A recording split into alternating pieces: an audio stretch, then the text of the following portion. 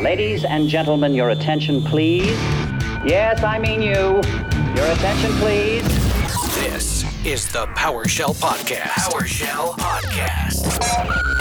It's all about PowerShell and the PowerShell community. We have with us today a man who is so much a part of the culture that he scarcely needs an introduction. And now, here's your hosts, Jordan Hammond and Andrew Plaw. This is my official petition for Kelly to keep, because normally we cut this out, but this is my official petition for Kelly to keep it because I want everyone to know how filled with hate and judgmental Andrew is. Yeah, they're seeing the real me today. Hey everybody, welcome back to the PowerShell Podcast. I'm co-host Jordan Hammond with other co-host as well, in addition, Andrew Plaw. Hello. Today we're joined by Cory Knox, who is going to hopefully take my side on against Andrew's hate. Hello. You know, while we're on the subject of settings in VS Code, Cory Knox, is there a way to synchronize your settings between multiple instances of VS Code? For example, let's say you have one primary instance on your main machine of VS Code. You got your settings. You have another machine. How do you get the settings there? Is there any kind of a plugin that does that or anything like that within VS Code? I keep seeing it tell me that I should sign in and use settings sync, but maybe I'm taking Jordan's side on this, but I actually don't sign in to do the sync, and I set it up manually on each computer and grumble about it the whole time because there are a number of settings that I like to have set. I know there used to be a plugin to do it that would store it in GitHub Gist, but I believe it's actually built right into VS Code itself now. Yeah. And you can sign in with your either a GitHub or a Microsoft account, if I recall. Yeah, that can be a cool solution. I've used it before for syncing my settings. It can be nice. But once you kind of know what you like and what you set, like when you get to Cory's level, you can just set the stuff manually if you'd like. But, you know, it is a little useful. You know, I'm going to make changes to my terminal, and it's all going to be just off. I'm going to have you remote in, and you're going to wish it was back at the default. I mean, at least add the little graphics. So whenever you type, you know, it looks like things are like exploding or whatever. But there is one for VS Code too, isn't? I know in Hyper, there's an extension you can use for Hyper, which is a JavaScript based terminal. But PS Readline, at least on Mac, like it eats the keystrokes, so you don't actually get exploding letters. But when PS Readline is not involved, then you can have your letters explode and. So I know in Windows Terminal, Justin Grody has it to where if he runs something and it's successful, it will pull back a GIF of just a celebration. Which it does the background image, doesn't it? Yeah. Nice. Yeah.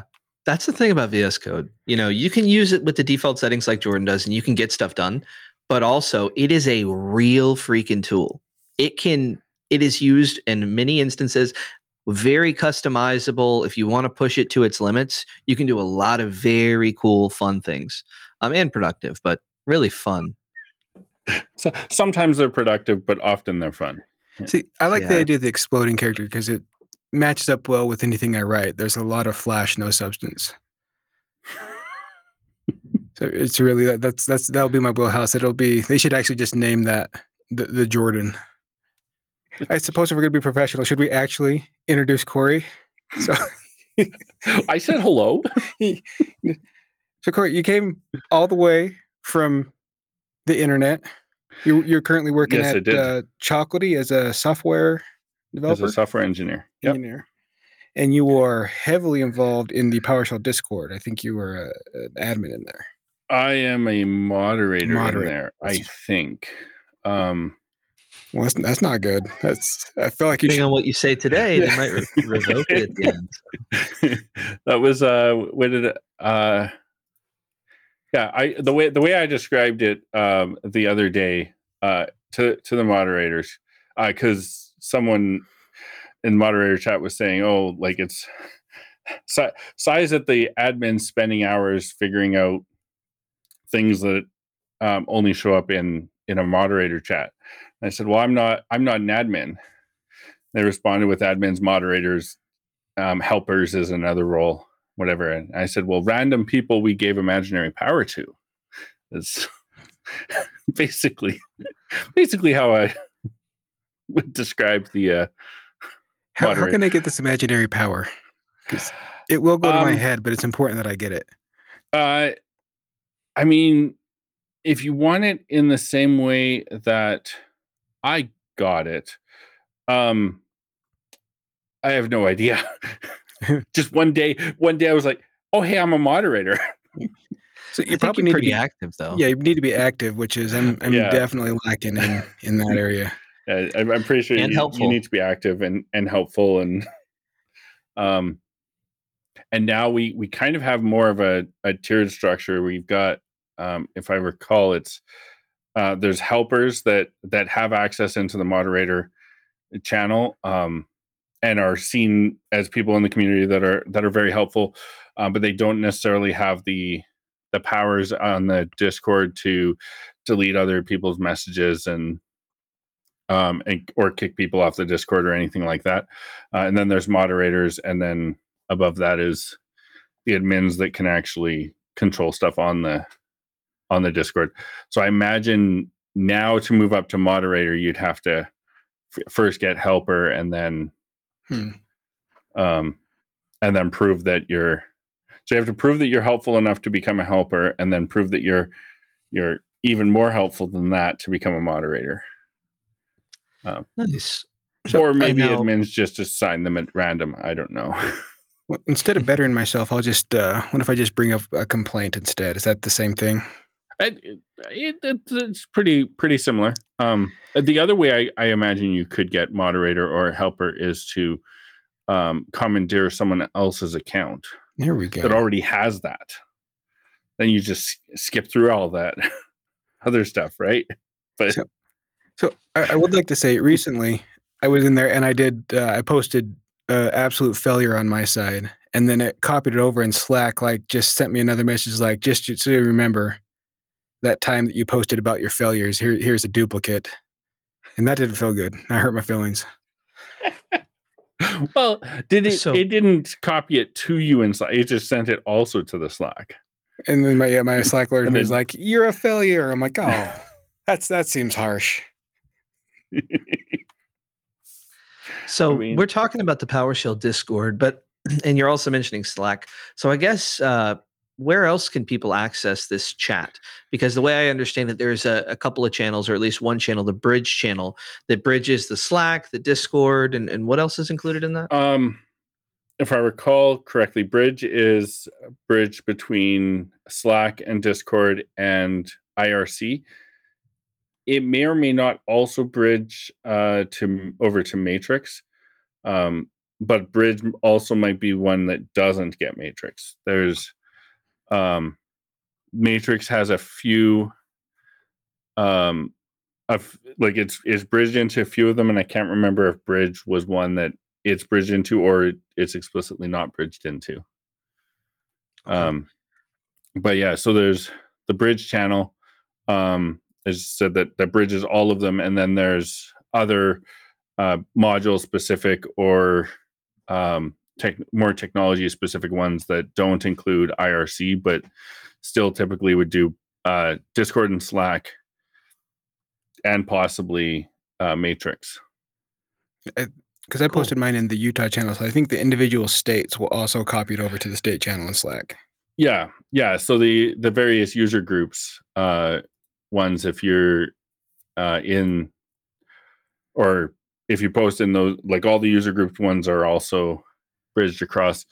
And I believe there's a SQL Server one and a few others that also bridge to other Slacks. So like I believe there's a SQL Server oriented Slack or Discord that has like a PowerShell channel that bridges into the PowerShell SQL Server. And some of them even have Gitter bridged in. One of the things I think cool about it is there's different rooms based on popular modules. So like if you're getting into DBA tools and you're loving it and you Yeah. have some things to talk about, perfect place to go. Yep.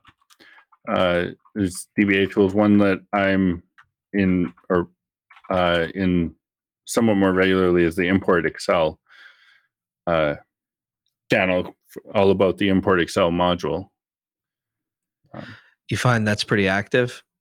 Well, I mean, there was people talking in it yesterday, so that's Seems like a pretty popular module. it's pretty popular. The one thing I find with a fair number of the channels is that they kind of ebb and flow. There'll be like if someone has something to ask about that specific module, they'll go there, they'll ask it. There'll be a whole bunch of activity of people helping them, and then it would go dormant for a week, 2 weeks, a month, and then someone else will pop up in there with another question. Which on the Discord side, the nice thing about Discord is that it keeps that history, and it's not limited to the last 10,000 messages or whatever Slack is limited to. So as a user, you can go into that channel and you can see when the last message was, but also like what people were discussing. So you could potentially find your issue already answered in there. And that's the PowerShell Discord with the infinite search capability. And I believe the URL to access that is aka.ms/ps Slack for the Slack, or aka.ms/ps Discord for the Discord. And those will be the right link and invitation to get access if you haven't already. The one thing I want to, I believe it's all lowercase, because I think they're also case sensitive. Awesome. Yeah, that's what I typed in. I'll leave it in the show notes as well. But it's definitely, I mean, there's conversations always going on there. It's a great place to ask questions, whether you're a beginner or asking a more advanced question about PowerShell. You can find, at least from what I've seen, a lot of experts who really understand the internals and can provide some great insight. There are a lot of people in there that help out fairly regularly that, my opinion, probably have forgotten more about PowerShell than I will ever know. I feel like that's a different bar for you than it is for me.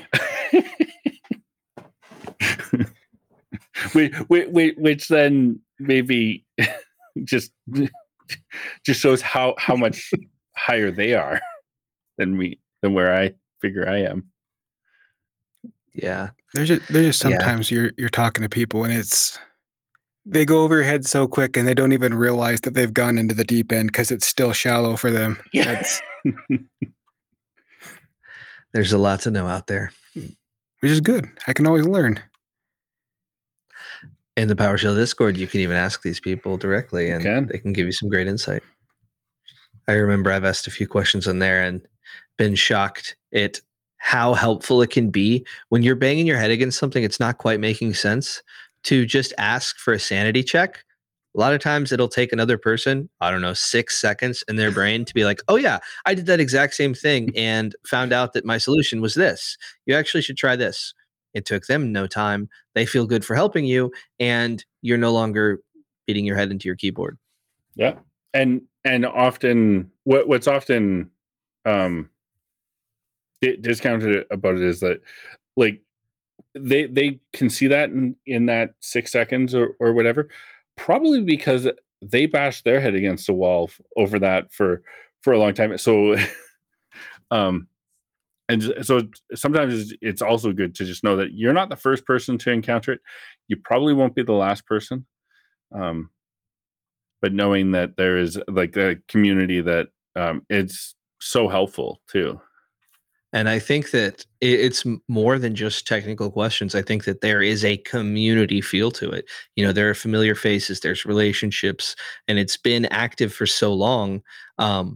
Seems like, how long have you been using it? I remember BridgeConf was a couple years ago, and you were quite active for quite a while before that. Yeah, BridgeConf was would have been end of April 2020. when did we? So, because I was technically in the PowerShell Discord before there was officially a PowerShell Discord. We didn't. Oh, okay. VIP status. Okay, we He was didn't in know. it before it was cool. Excuse me, red Well, carpet. back in the day, there was the Slack channel, and Jekyll, Joel Bennett had created a Discord, and I want to say it was the early days of Discord, but also my time scales for things are really wonky, as I found out last year when I left, or when I started at Chocolatey, and we went over the history of Chocolatey, and we're asked, like, when did you start using Chocolatey? And I realized that I thought I started using Chocolatey several years before Chocolatey was ever a thing. So my time scales are way off, because I want to say it was well over 10 years ago that I joined the PowerShell Discord, but it's probably more like 6 or 7, like Wow. probably 2015, 2016 timeframe. But they had created Jekyll had created the Discord and was checking out possibly to switch completely from the Slack and just drop Slack entirely. So I had joined in it. We only had there was only like 10 channels. No one was really saying anything in it. And then and Slack and Discord at the time also wasn't where it is now. And so I think we had decided, well, we'll stick with Slack for now, and stayed with Slack. And then at some point, the bot that was used for bridging IRC, also, I think it's called Mattermost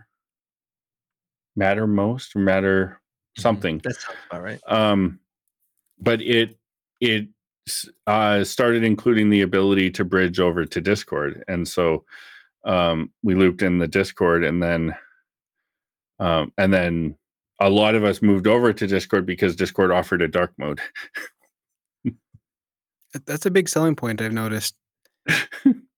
Slack technically now offers a dark mode too. So, but It's too late. at the time, it was Slack didn't have any. It had a concept of theming, but the main chat window was all still a light mode type thing. So, a lot of us were like, "Oh, come over to Discord. We have the dark mode."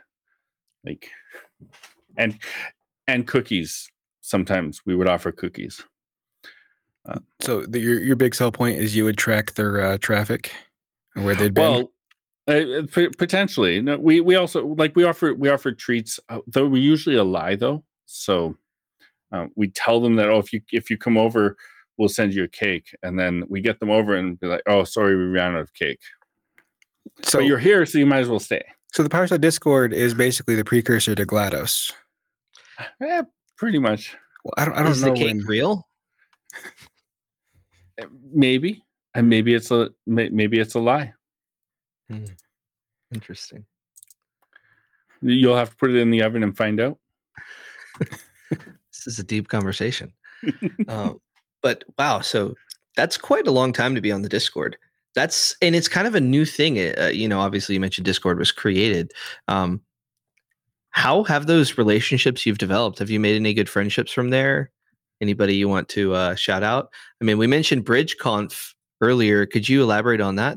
What was that? It sounds like that kind of is the culmination of some relationships and friendships. Yeah. So BridgeConf was a Dilligari and Mr. Thomas Rayner, who messaged me one night and said, "Hey, how would you like exposure?" And I said, "Oh boy, would I." Boy, what a fool I was. My favorite currency. It's way better than money.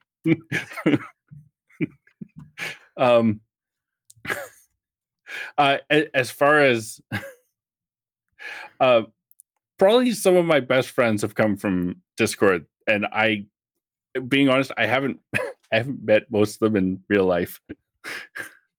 Actually, any of them in real life. So I was gonna meet all of you at Summit, but passport office didn't get me my passport until a month afterwards.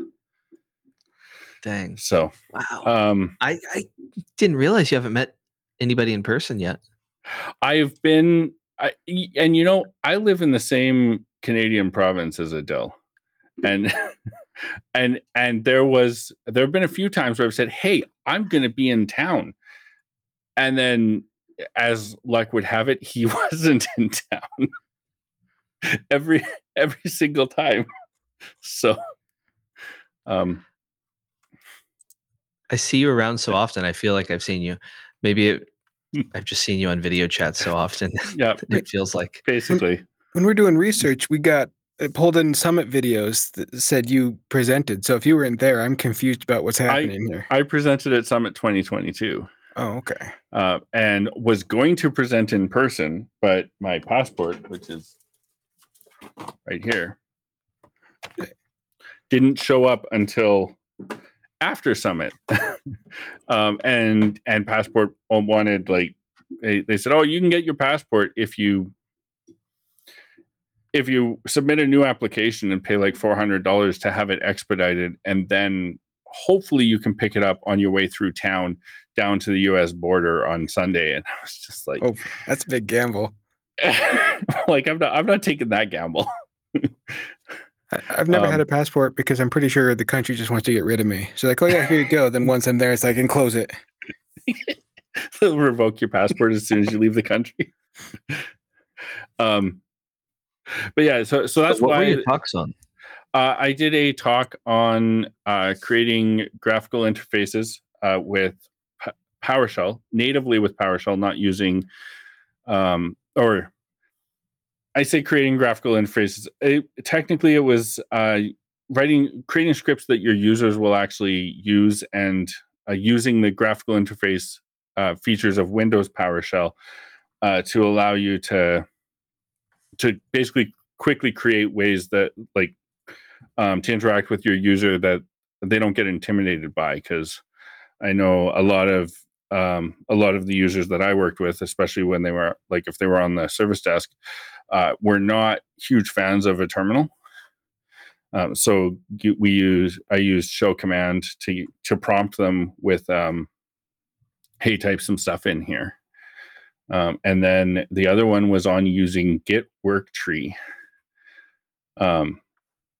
which is a amazingly powerful feature of Git that allows you to have multiple work trees, multiple directories that your Git repository is in, and each directory is a different branch checked out to it, without having to fully clone down another copy of your repository.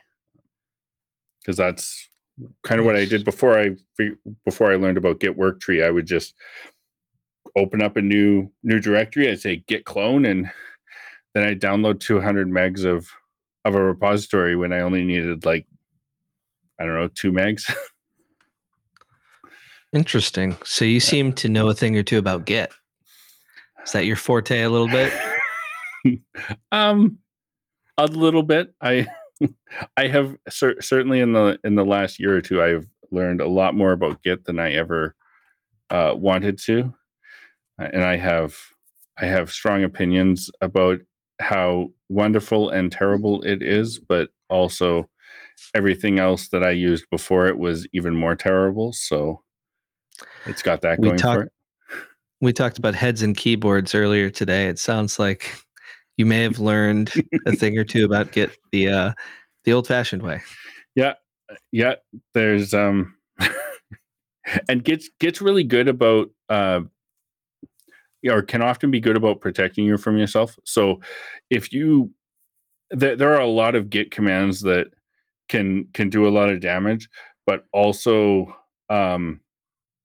you can just reverse pretty much most Git commands.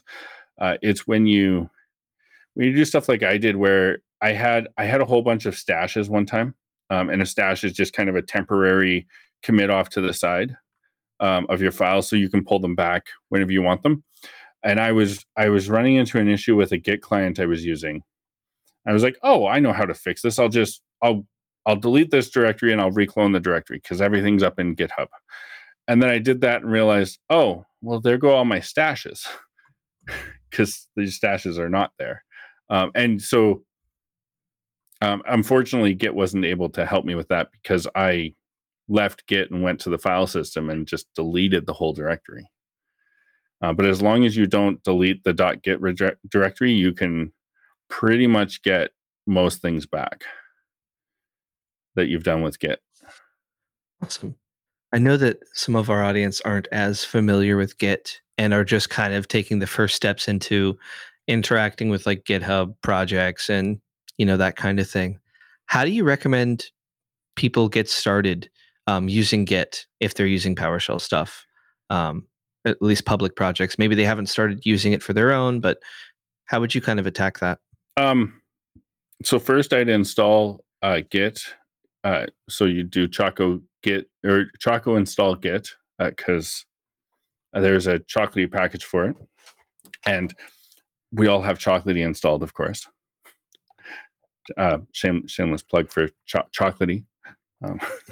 You can go ask for that raise. So once Git is installed, and then you would use, if you're pulling down from like a GitHub repository, actually, let me pull one up so I'm not just completely winging it here. On the GitHub repository page, you can actually, if you go to, there's a code button at the top, and then you can choose HTTPS, SSH, or GitHub CLI. And if you just grab HTTPS and hit the little copy button, then in your PowerShell terminal, you can do a git space clone space, and then paste in that URL that it gave you. And that will clone down the repository onto your computer into a new directory that's named the same as your the Git repository that you cloned. And then you would CD into that repository and work on whatever you want to work on in it. And then when you're ready, you would use the git add to add the files that you changed, and then git commit to commit the files into your repository. Cool. So when we do that initial Git clone and we get a copy of all the files, because it's a repository, I guess, does that mean we get copies of other branches too? Yes. Any other branches that are on that remote repository, they'll. I'm trying to remember if Git will bring them down, but it won't necessarily. I think it does. It brings them down, and then you can, once they're down, you can check out. Use the git checkout or git switch command to switch over to that, and then, assuming it's only one on one, like there's only one named that, which if you've only cloned one repository, then there will only be one. It will check it out and automatically set it so that it tracks differences between the remote, which is on GitHub or GitLab or Bitbucket or what have you, and your local one. And that way, Git status can then also tell you if there are changes between them. And I think that would be a good plug for our Posh Git that we mentioned earlier. That'd be useful here. Yes, Posh Git is immensely useful in the PowerShell terminal. You can just install -module space posh-git, and then once it's installed, you can import module posh-git. And if you haven't customized your prompt, and this is getting back to where, if you're like Jordan and myself and haven't customized your prompt, you will then automatically get the posh-git prompt, which is basically a standard prompt plus Git information on it if you're in a Git repository. And that Git information will tell you what branch you're on, if it's tracking a remote, so if it's, when I say tracking, it's linked up to a remote branch, and can, like, you can, if you tell it to git push, then it will push it to that branch. And then any of the files that have changed And also, if you're in the middle of a Git rebase or a Git bisect, it will also tell you that information as well. Cool. So it sounds like whenever you do a Git clone, the repository kind of contains information about where this all came from. So if in the future there's updates, you can, from Git, call the remote URL to get the updates kind of thing. Yeah. And there's also, it sounds like some other connections to like maybe upstream branches and stuff like that contained within the Git. Yeah.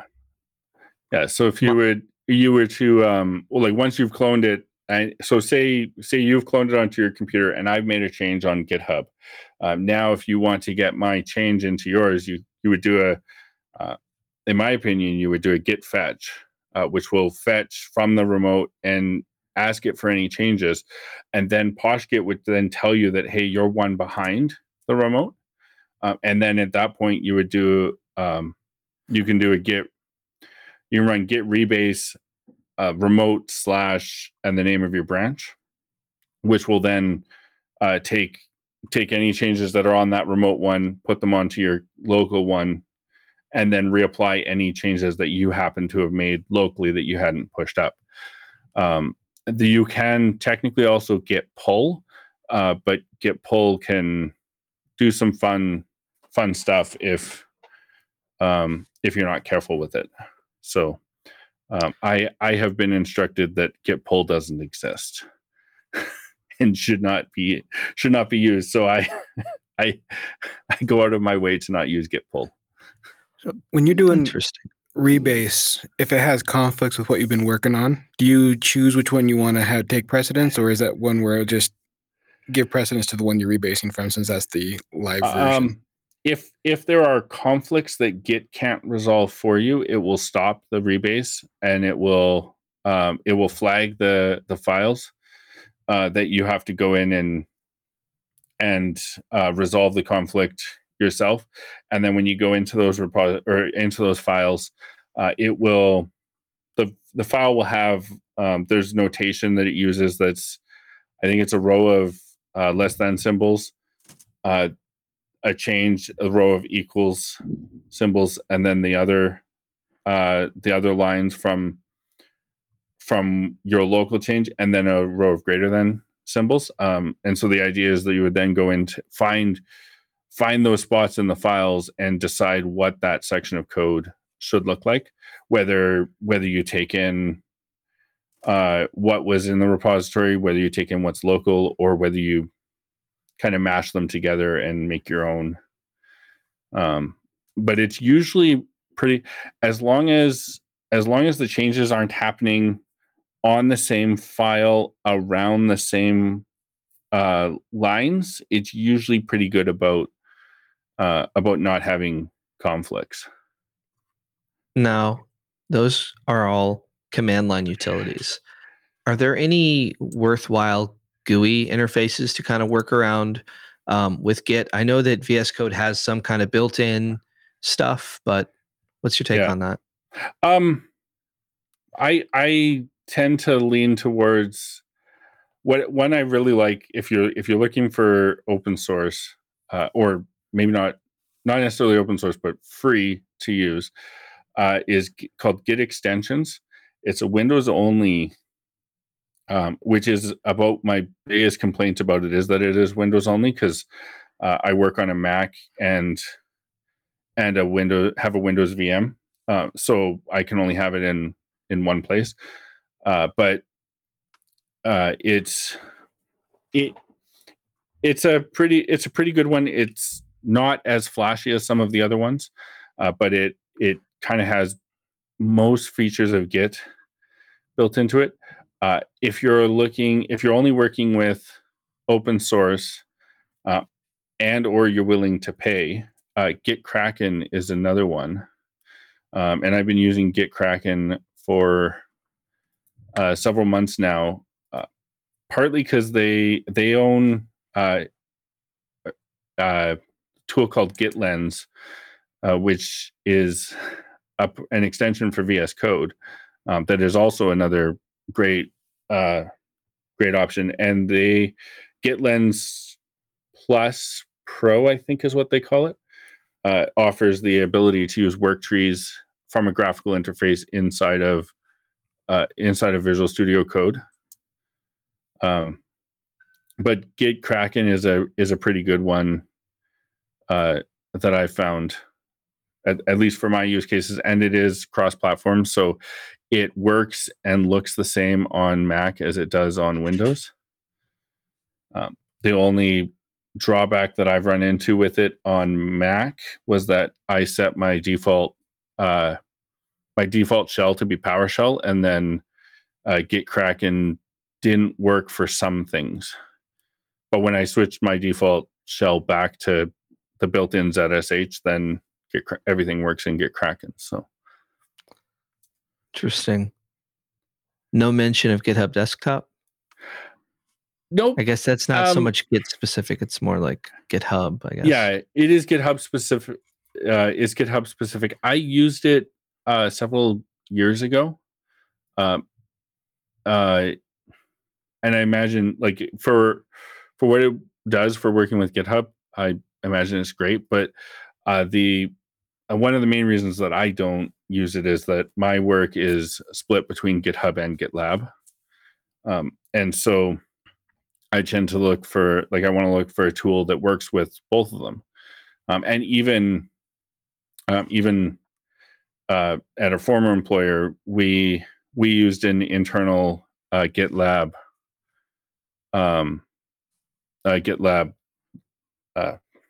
Community Edition, I think they call it.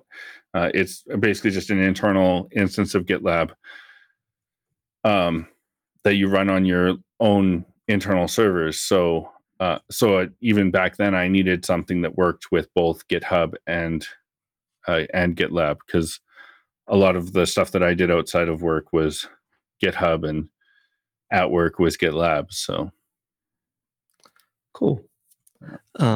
Whenever I got started, I used it just honestly the built-in stuff to GitHub for a lot of the simple things like getting updates or whatever for a repository that I had open.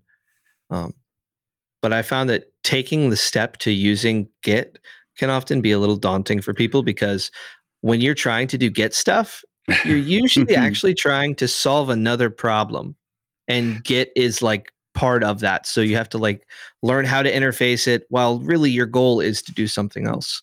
So I think it can be useful for Git, and when learning it, to take a dedicated approach, like, hey, I'm going to learn it maybe outside of solving this immediate fire, and then kind of come back to it. Definitely. And I'm big on the camp of, and it seems a lot of people that use Git, and maybe it's just because we were all taught this way, with Git, the best option is to start with the command line interface, like git.exe itself, and learn the commands and learn how to do things there before going to a graphical interface, because graphical interfaces are great, but inevitably you're going to run into something, and you're going to have to go to the command line to fix it, and to know what the graphical interface likely did is like the biggest step to getting to actually fixing what the command or what the graphical interface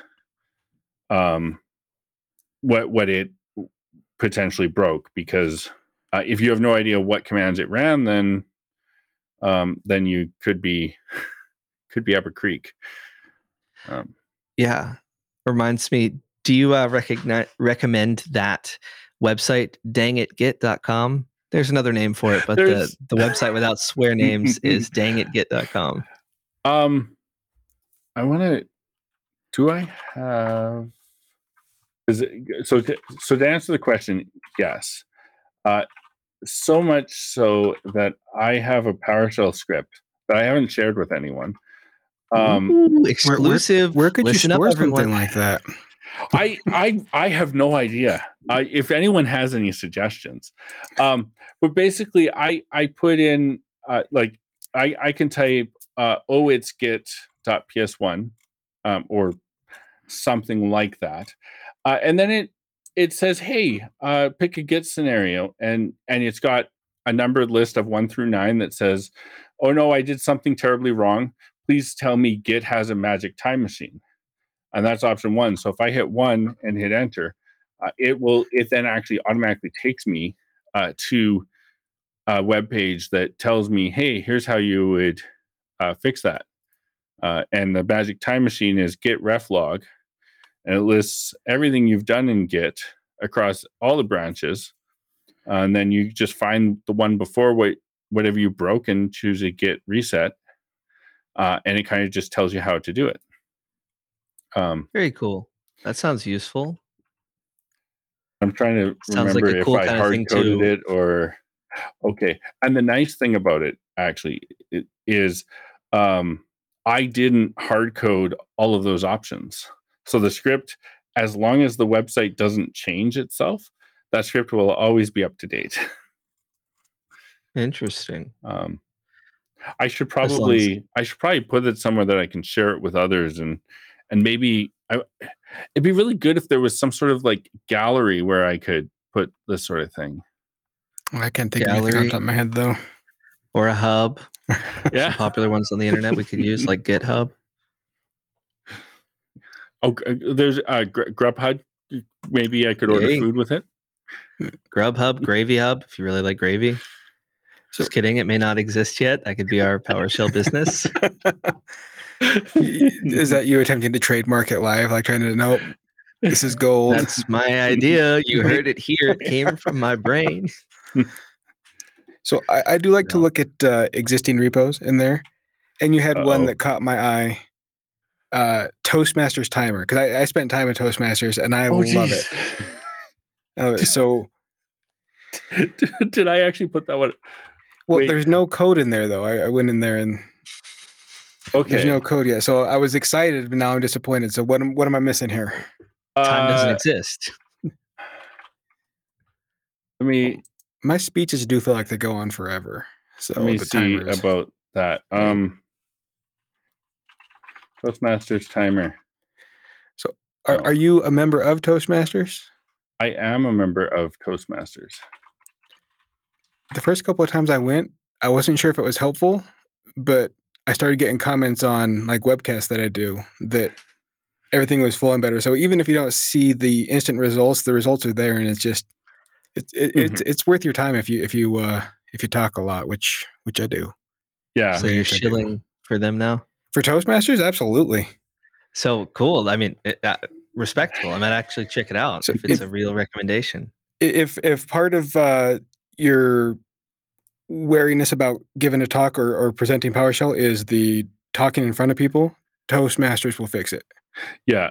And my local Toastmasters, at least, like it's been really good about one of the biggest things for me is the feedback, and not just feedback, because I've got the feedback forms from the talks I gave at Summit, but the difference in the feedback is at Toastmasters, you just gave the talk like maybe 5 minutes earlier, and now someone's giving you feedback on it, so it's fresh in your memory, and they give you feedback on all aspects of the talk.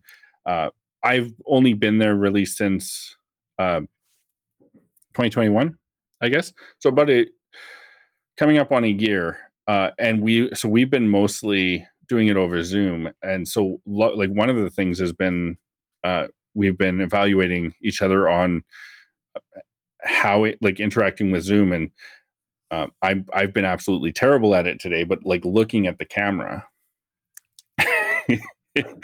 I'm not terrible at it. You'll get no judgment here. Like, oh yeah, we're on camera. Right, but like stuff about like virtual attendance and stuff. Do you have someone that counts your filler words and lets you know how many you used? Because that was always shame-inducing. Yep. You call it shame-inducing. I win the award virtually every week. There you go, first place. I like it. First place. The only weeks that I don't win it are when I am the counter, in which case I give myself honorable mention because I know that I did it, but not I didn't keep track of how many times I say ums and ahs. So what you do is, as you count it, just say it under your breath, and that way you're saying it too, and then you get the sum total.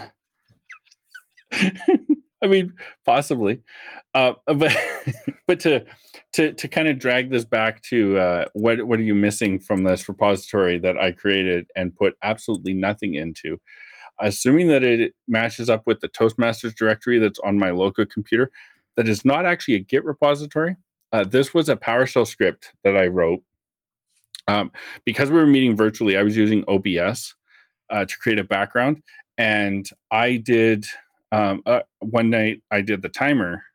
So I have time.ps1 that starts a stopwatch .NET class, and then it writes the current time into timer.txt. And I told OBS to load that timer.txt and put it above my head. And then I told it, I had it blur out or remove everything. And then I had a background image that was either green, yellow, or red, because that's what one of the timer's tasks when they're timing things. When you get to certain points in person, you would hold up like a yellow or a red or white card. See, this is why I need Toastmasters, so I can talk more gooder. But you would hold up a green card. So say we're doing table topics at 1 minute 30. No, at 1 minute you hold up a green card. At 1 minute 30 you hold up a yellow card, and then at 2 minutes you hold up a red card, and then start clapping at 2 minutes and 10. Is what I've been told, but we never did that because we're all too polite. I think that's a common thing. Like you're supposed to. I don't know. I have now a use case of 2, whereas usually mine we didn't clap at ours either. What I want to become the person that gives the topic, because I'd just be vicious. I'd give topics that like near and dear to my heart that no one else cares about. It's like, what do you think about the decrease in rebounds per minute since the 70s in the NBA? I just imagine the two of you sitting there and just at 2 minutes and 10 seconds, you just start slow clapping. Bravo. They're still talking. It's just you. Great. Writing on your clipboard. Basically. Yeah. So the reason for that is you were given a 2-minute timer to give a speech. And if you're going over, you're technically outside the rules. So it's no, it makes sense. Yeah. It's just the 2-person dynamic is, I like that. Yeah. But the, so the PowerShell script, it starts a stopwatch. And every second, it writes that timeout to a file. Actually, technically, every half second, it writes the timeout to a file. And so it displays the time. But then when you're done and you hit Control-C on it, it actually, because the part that I forgot was that you call the function with a name. So I'd say like timer Jordan. And then when I'm done, I hit Control-C. And it dumps out to another file. It says Jordan : and then how long that talk was. So because at the end of a Toastmasters meeting, or at the end of table topics, you, as the timer, you go through and say, here's how long everyone spoke for. So I just did it it tracks how long they're speaking for, and it puts who it was into a file. So I load up the file and I say, oh, Jordan was 2 minutes and 5 seconds. Andrew was 1 minute and 45 seconds. At you. PowerShell all the things. Yeah, pretty much. And then I found a website that doesn't do the recording who it was and stuff, but it does the timer portion of it, and changes the color automatically. So I just started using that instead. But nice. I should throw this code actually into the repository that I created. Yeah, I did be curious to see it. But honestly, I didn't expect it to be that much in Toastmasters, but I love Toastmasters. I think that I don't know. I probably shared about it before. We're always talking about if you want to give a presentation at Summit, you should. If the part you're nervous about is the talking, Toastmasters is a fantastic solution for that. Yeah. Yeah, and the one of the things that they'll say, like at our local one, as well as the other places I've seen it, really, that's where you want to go to, like to mess up your speech. That's where you want it, is in a group that is overwhelmingly supportive and can help you on those various things. They're So, the like, PowerShell community of public speaking. basically. So that sounds like a pretty cool use of PowerShell. Have an issue, have a list of steps that you want to do, bada boom, just write it out. Now, I'm going to ask, have you pushed the limits of PowerShell or done a project with PowerShell where you're like, why have I started doing this? What is the most absurd, outrageous thing you found yourself working on? The less work related, the better.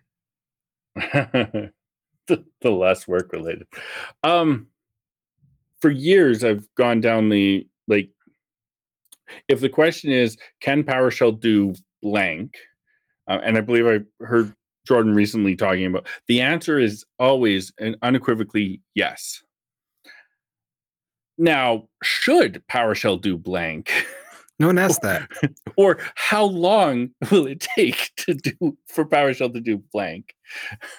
I've used it to. So you said not work related, but that's where I did all the weird stuff. Well, then let's drop it. Let's go for it. Remove that. Like there's so much out in the world that and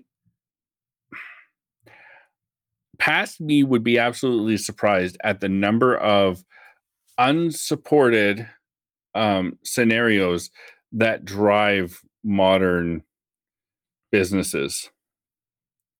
And now that I'm thinking of it, the one that I'm thinking of, it wasn't technically unsupported, but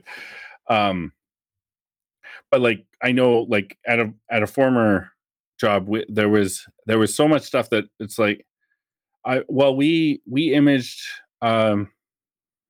first generation surfaces.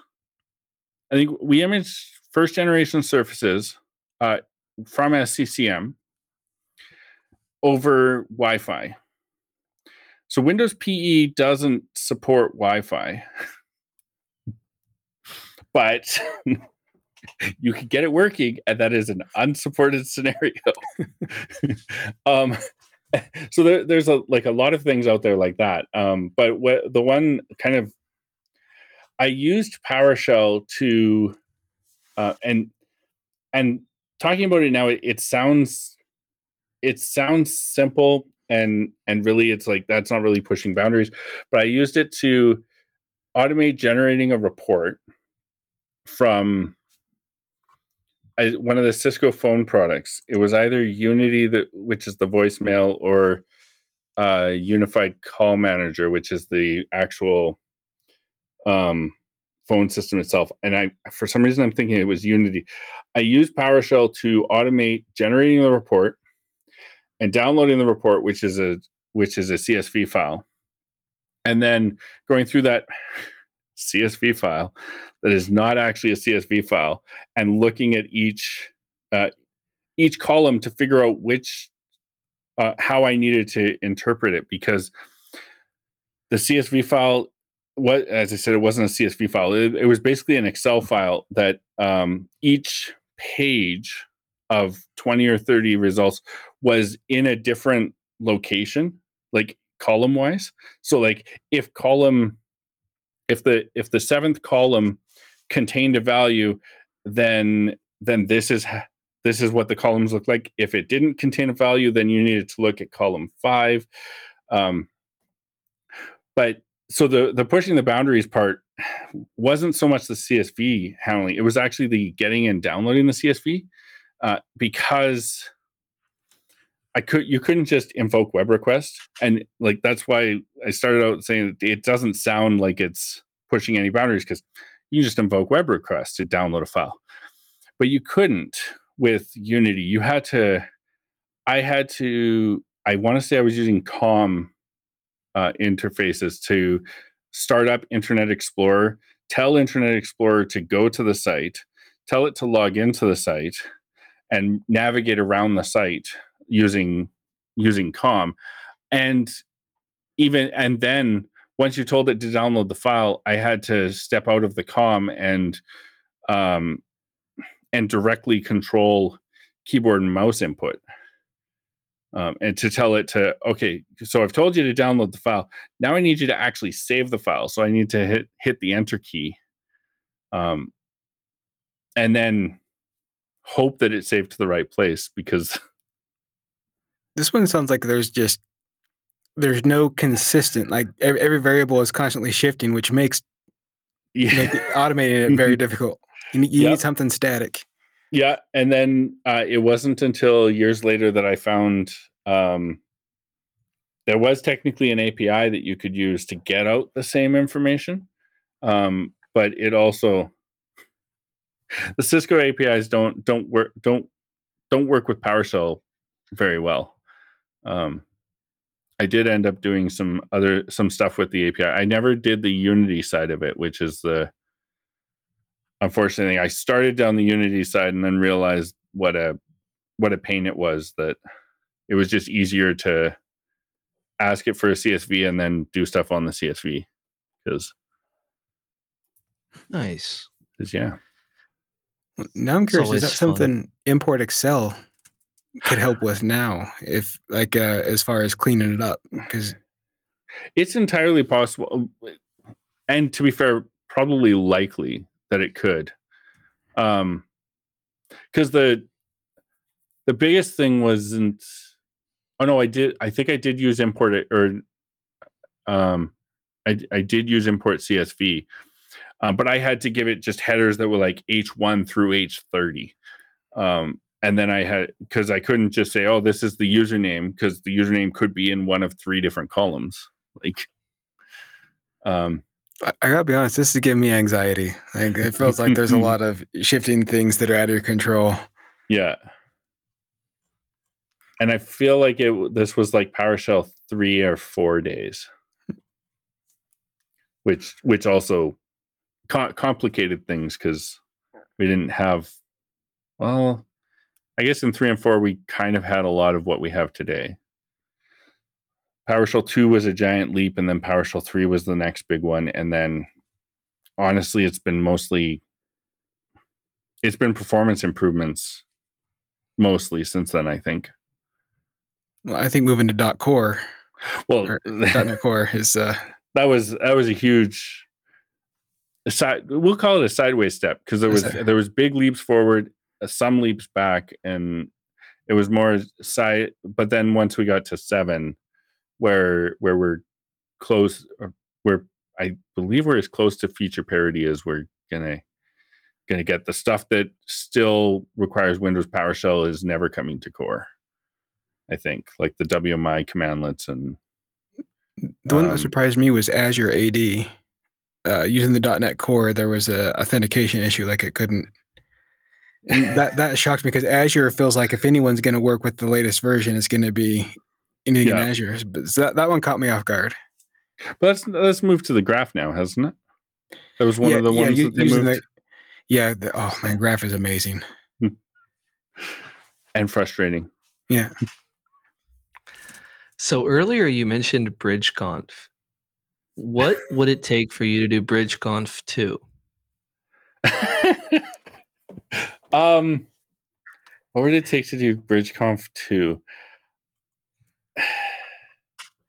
BridgeConf feels like a lightning in a bottle scenario.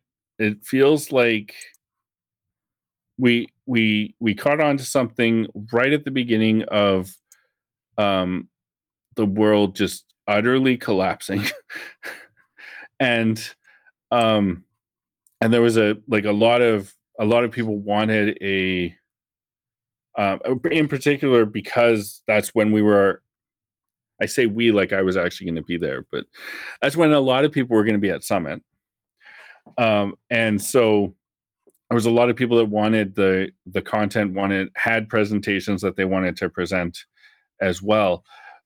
And there wasn't really anyone, to my knowledge, people hadn't really done the like a live streamed event. Certainly not in the PowerShell community. And so we kind of captured that at that moment. We have talked a few times about the potential to take it and do a second one, but it's never really. I don't know that we could could do it like as well as we did. So to do a BriskConf 2, Thomas Rayner and Attila and myself have, like, we've discussed it. We've tossed around the idea a few times. I certainly don't think we would get the same turnout that we did.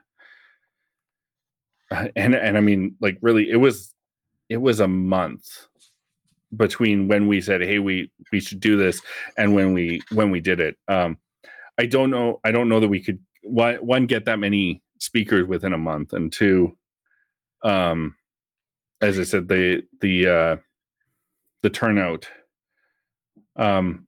But as for what would it take for me to do it again? Stickers. Okay, because the other issues you listed, I mean, we have some solutions for those. Not enough people attending, we can get you some. Not enough speakers, we talk to people every week. It feels like one of the things is there's always people looking for more PowerShell content.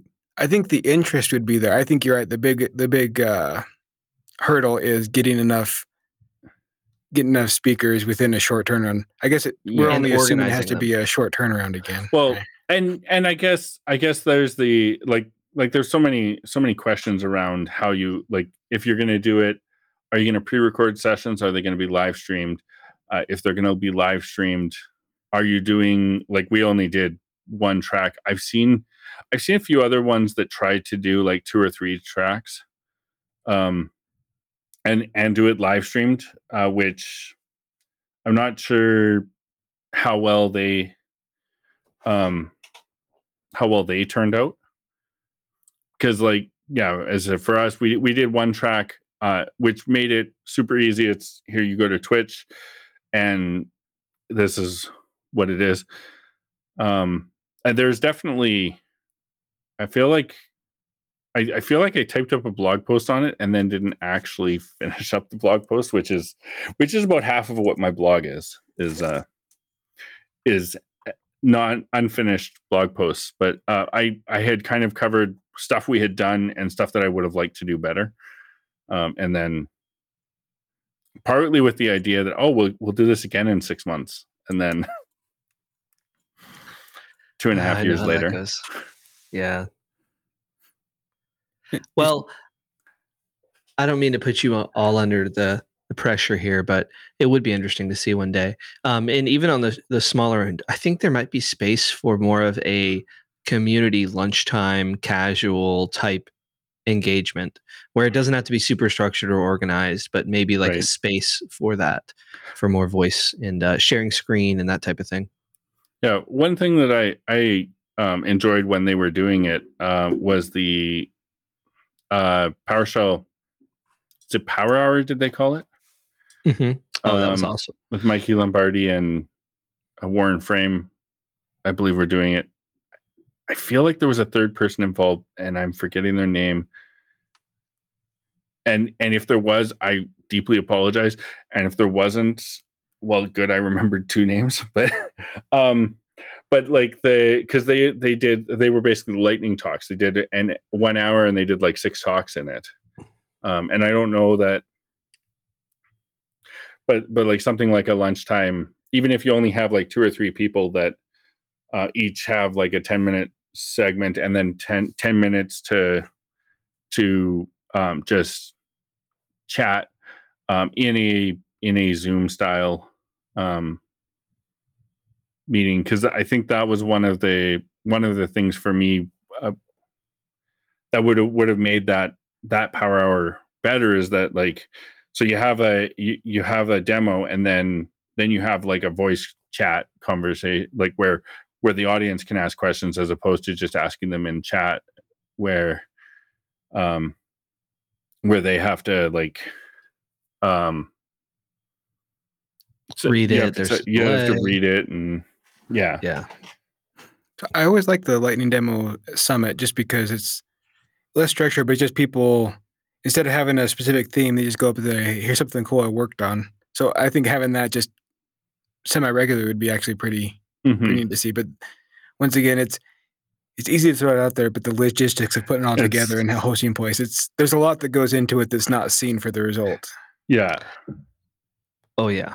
Yeah, that's the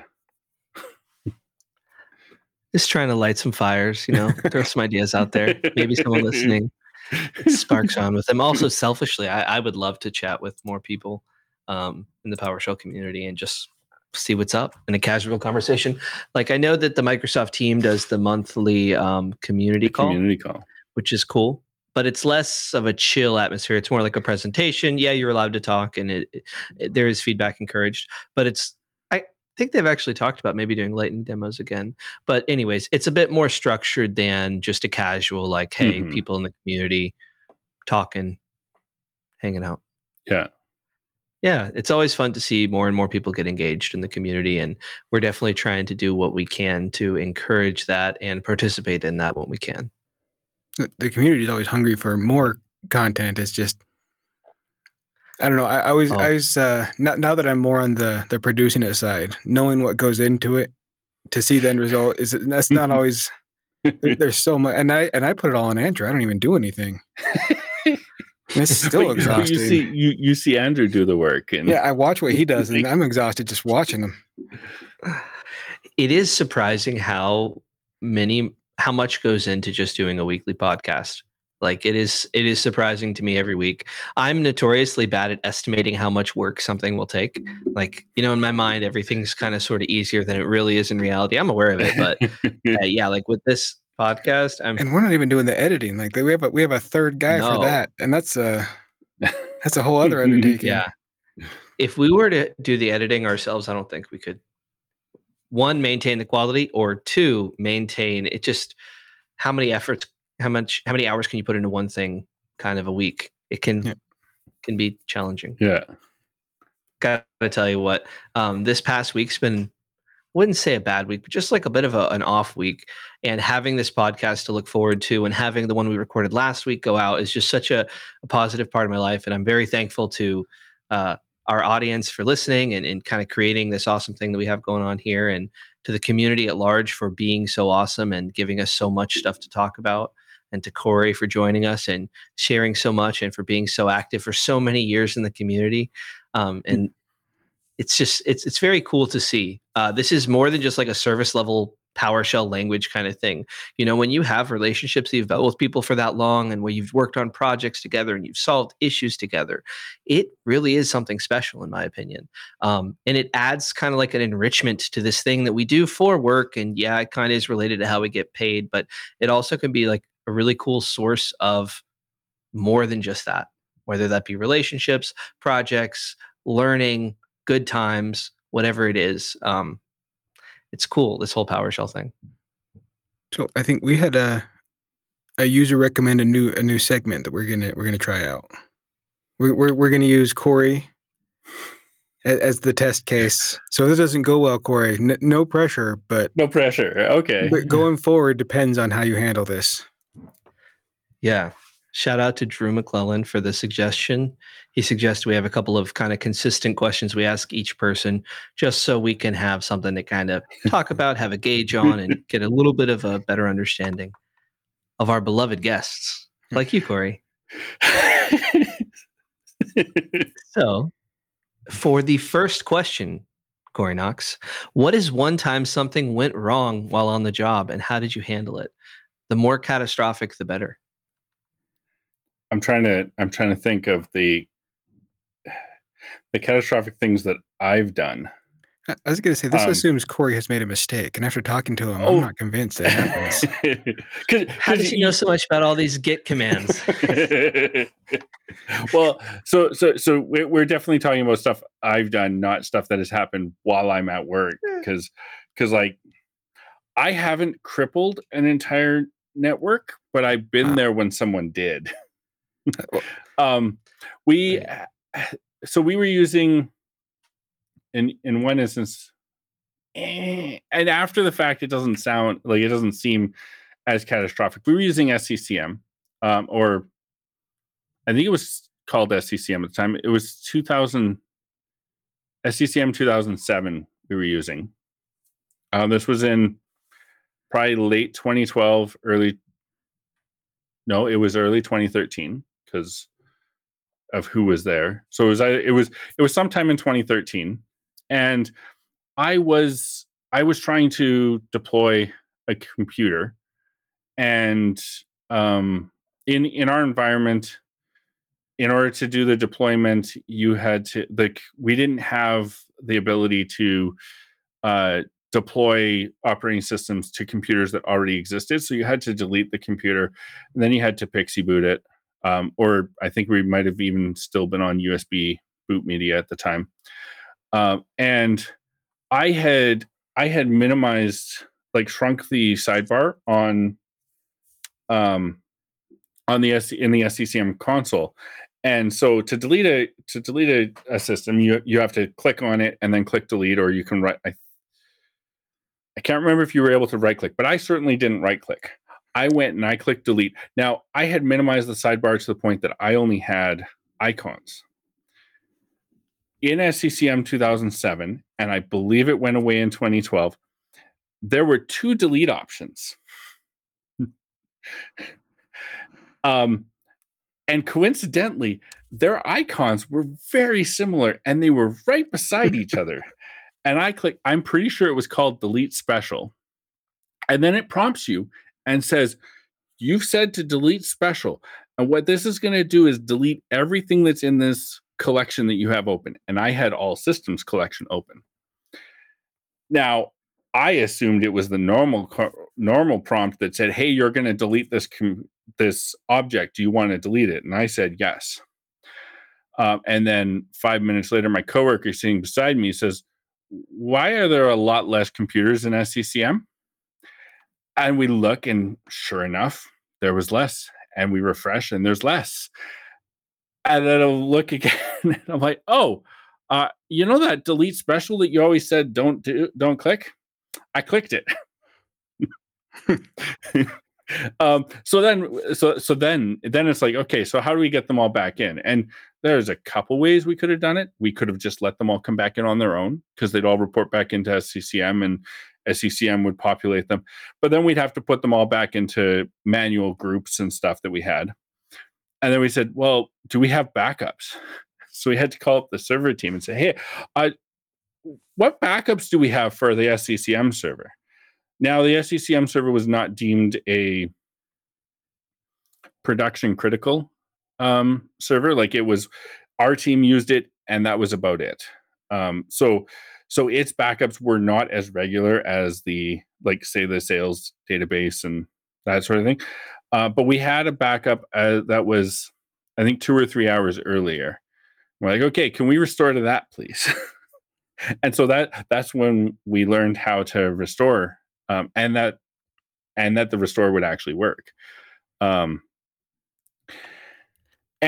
I mean, it's catastrophic in the sense that we almost, I deleted all of the computers in the SCCM, but also SCCM wasn't a production critical for us, so it wasn't. But for our team, it would have been at least a couple of days if the restore wasn't an option before we could get back to it. So that's one of those. I think that's absolutely catastrophic. It's just you were fortunate to have just the backup at just the right time. So that's fantastic news, because I don't know. That sounds like it could be a rough one. You need your SCCM running. Yeah. Well, and it wasn't at the same place, one of the senior server admins deleted the entire DNS forest accidentally one day, which was that's more catastrophic. But that again showed us that not only are backups important, but ours were working. So it wasn't a mistake. You were testing your backup solution. Well, of course. I like it. Hopefully you documented it as well. Yeah. I'm sure. Well, and, Sure.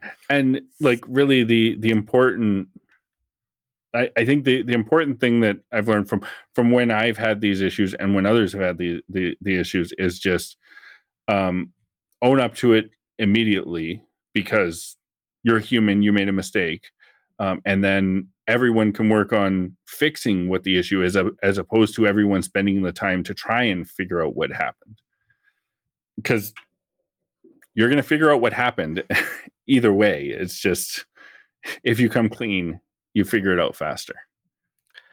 Oh, definitely. Honesty is very important in pretty much every facet. But yeah, Yeah. in a work context, when mistakes are involved, definitely going to want to own up to that sooner than later. And hopefully you work at a place where owning up to things doesn't feel like the end of the world. And you've seen other people do it before, and it's kind of like a safe culture to do that. Otherwise, it's a painful pill to swallow.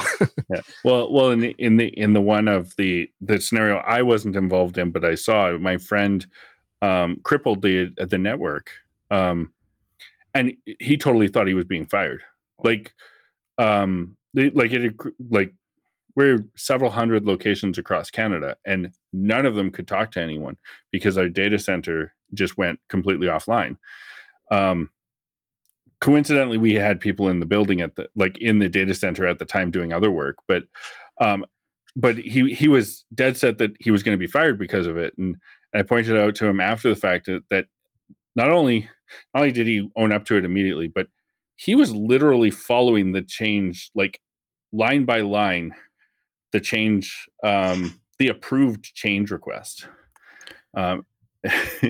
And it's just, no one thought that that we would not have, in this case, he turned on bridging between two network interfaces that were connected to two different switches, but we're still, and they didn't have spanning tree protocol turned on in the data center, because why would you turn on spanning tree protocol on $10,000 routers? And So that's with the honesty how important it is. If you're upfront and take ownership of your mistake, there's a chance you'll get fired. If you try to hide from it, it's guaranteed you'll be fired. Yeah. And in the case that I mentioned of where he took down the network one, like if he hadn't said, "Oh, hey, I just did this," instead of it being a 15-minute outage, it would have been hours of them trying to figure out why it suddenly went off. When you can say, "Hey, I just did this," and then, oh yeah, so one of the guys that happened to be in the data center went over, unplugged the cable, and everything just kind of came back up. Because well, one question, and I can say you're killing it, Cory. You're crushing it. But are you ready for question 2? I guess. All right. So with what you know now, what is one tip you would give your younger self when you're just starting in IT? Okay. What? So I did not prepare for this, but I want to see if my daughter asked me a series of 16 questions in January for school, and I want to see if I actually answered that. Look at that. He's the first ever test case for it, and he's already got pre-written answers. That is DRY. Don't repeat yourself. He's too efficient for us. Describe some personal attribute. Mine's easy. Don't waste a decade doing nothing, you idiot. And that's what I tell myself. Actually, I don't have it here, but it's the advice that I would give to someone recently in one of the discords I'm in. Lamented that they were 21 and they felt like they'd spent 3 years doing nothing but playing games. And the advice I had for them is the advice that I would have given my younger self as well, is that, and the most important advice I think is you should never compare yourself to anyone else. There's only one person in the entire world that you should compare yourself to, and that is your past self. Everyone has their own journey that they've been on, and for you to compare yourself to that other person is unfair to both you and to them, because you may think that they're doing great and wow, I wish I could do that, but also you have no idea what it may have taken for them to get there, and or what luck or an opportunity has come along the way for them. The only person you know is your past self, and even then, be gentle, because our past selves are, to put it bluntly, often idiots, and at least to present self's opinion, because Past me was a lot cooler than current me, but he was a lot dumber too. exactly. Awesome. That's some good advice. It's definitely useful to not compare yourself to others. Such an inefficient use of time, because it just leads to so many not productive things, and you don't have the evidence to come to those conclusions about people. Yeah, I wish that's one lesson I wish I would have known back in the day too. I did eventually learn it, but a little bit more pain than was needed if I would have learned it sooner. But we have one final question here. Are you ready, Cory Knox? And this question is really up for debate. If you have suggestions on like a different question, we don't love this question. If you have a better question, tweet it at us, and we'll replace it. We don't. This one, I apologize for this question before he even asks it. Well, it came from my mind, and I thought it was okay. But here we go. This is the one that the other were Drew's. This one's all me. So brought shame upon our house. So this is a two-parter, Cory. I guess maybe a one-parter split two ways. But what is your favorite module right now? And then also, what was your favorite module 2 to 3 years ago?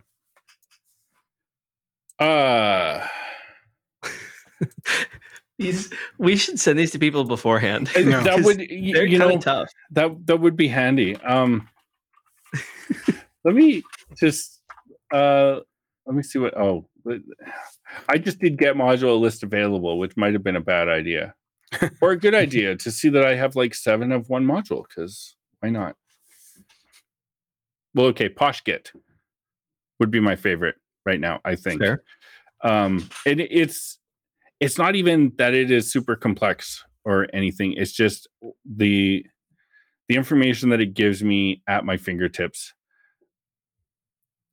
As far as 2 to 3 years ago, I don't know that I can.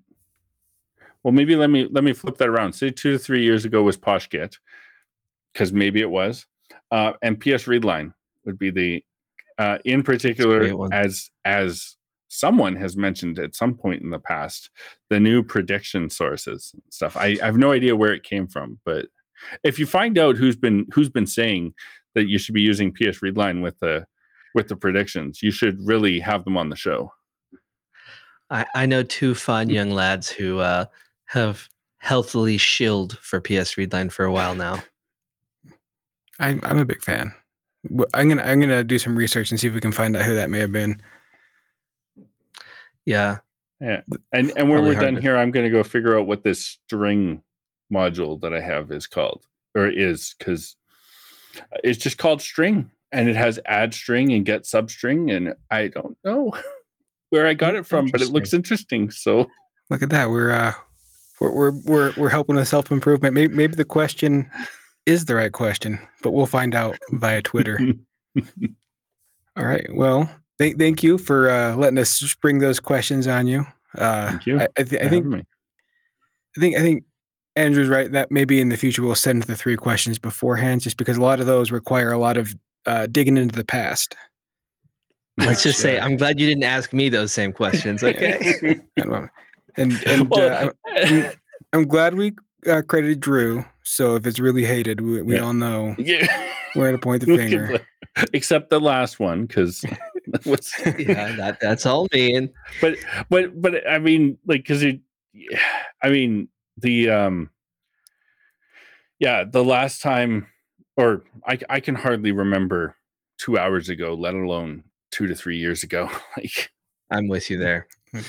I need to write down my good stories so that I like have them accessible. Because a lot of times I'll have to be like talking about an old job, and then I'll be like, oh my gosh, that's right.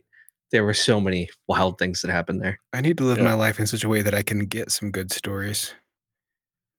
Oh, we have a few. I won't share them here.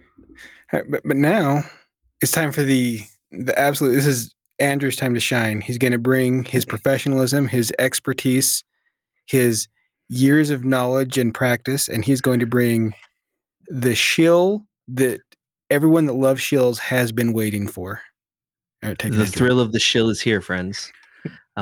Thank you so much for listening and being part of this awesome community, and checking out our podcast and giving us good feedback on it. Really appreciate that. If you could, leave us a like on YouTube, hit the subscribe button if you'd like, leave a 5-star review on Apple Podcasts or your podcast platform of choice. You can hit us up on Twitter at PowerShellPod or email us at PowerShell@pdq.com.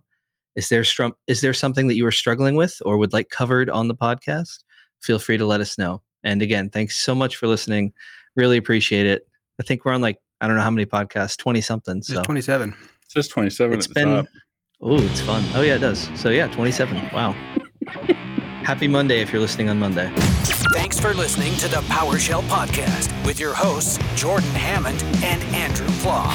They are cunning, capable, agile, flexible. The PowerShell Podcast is a production of PDQ.com.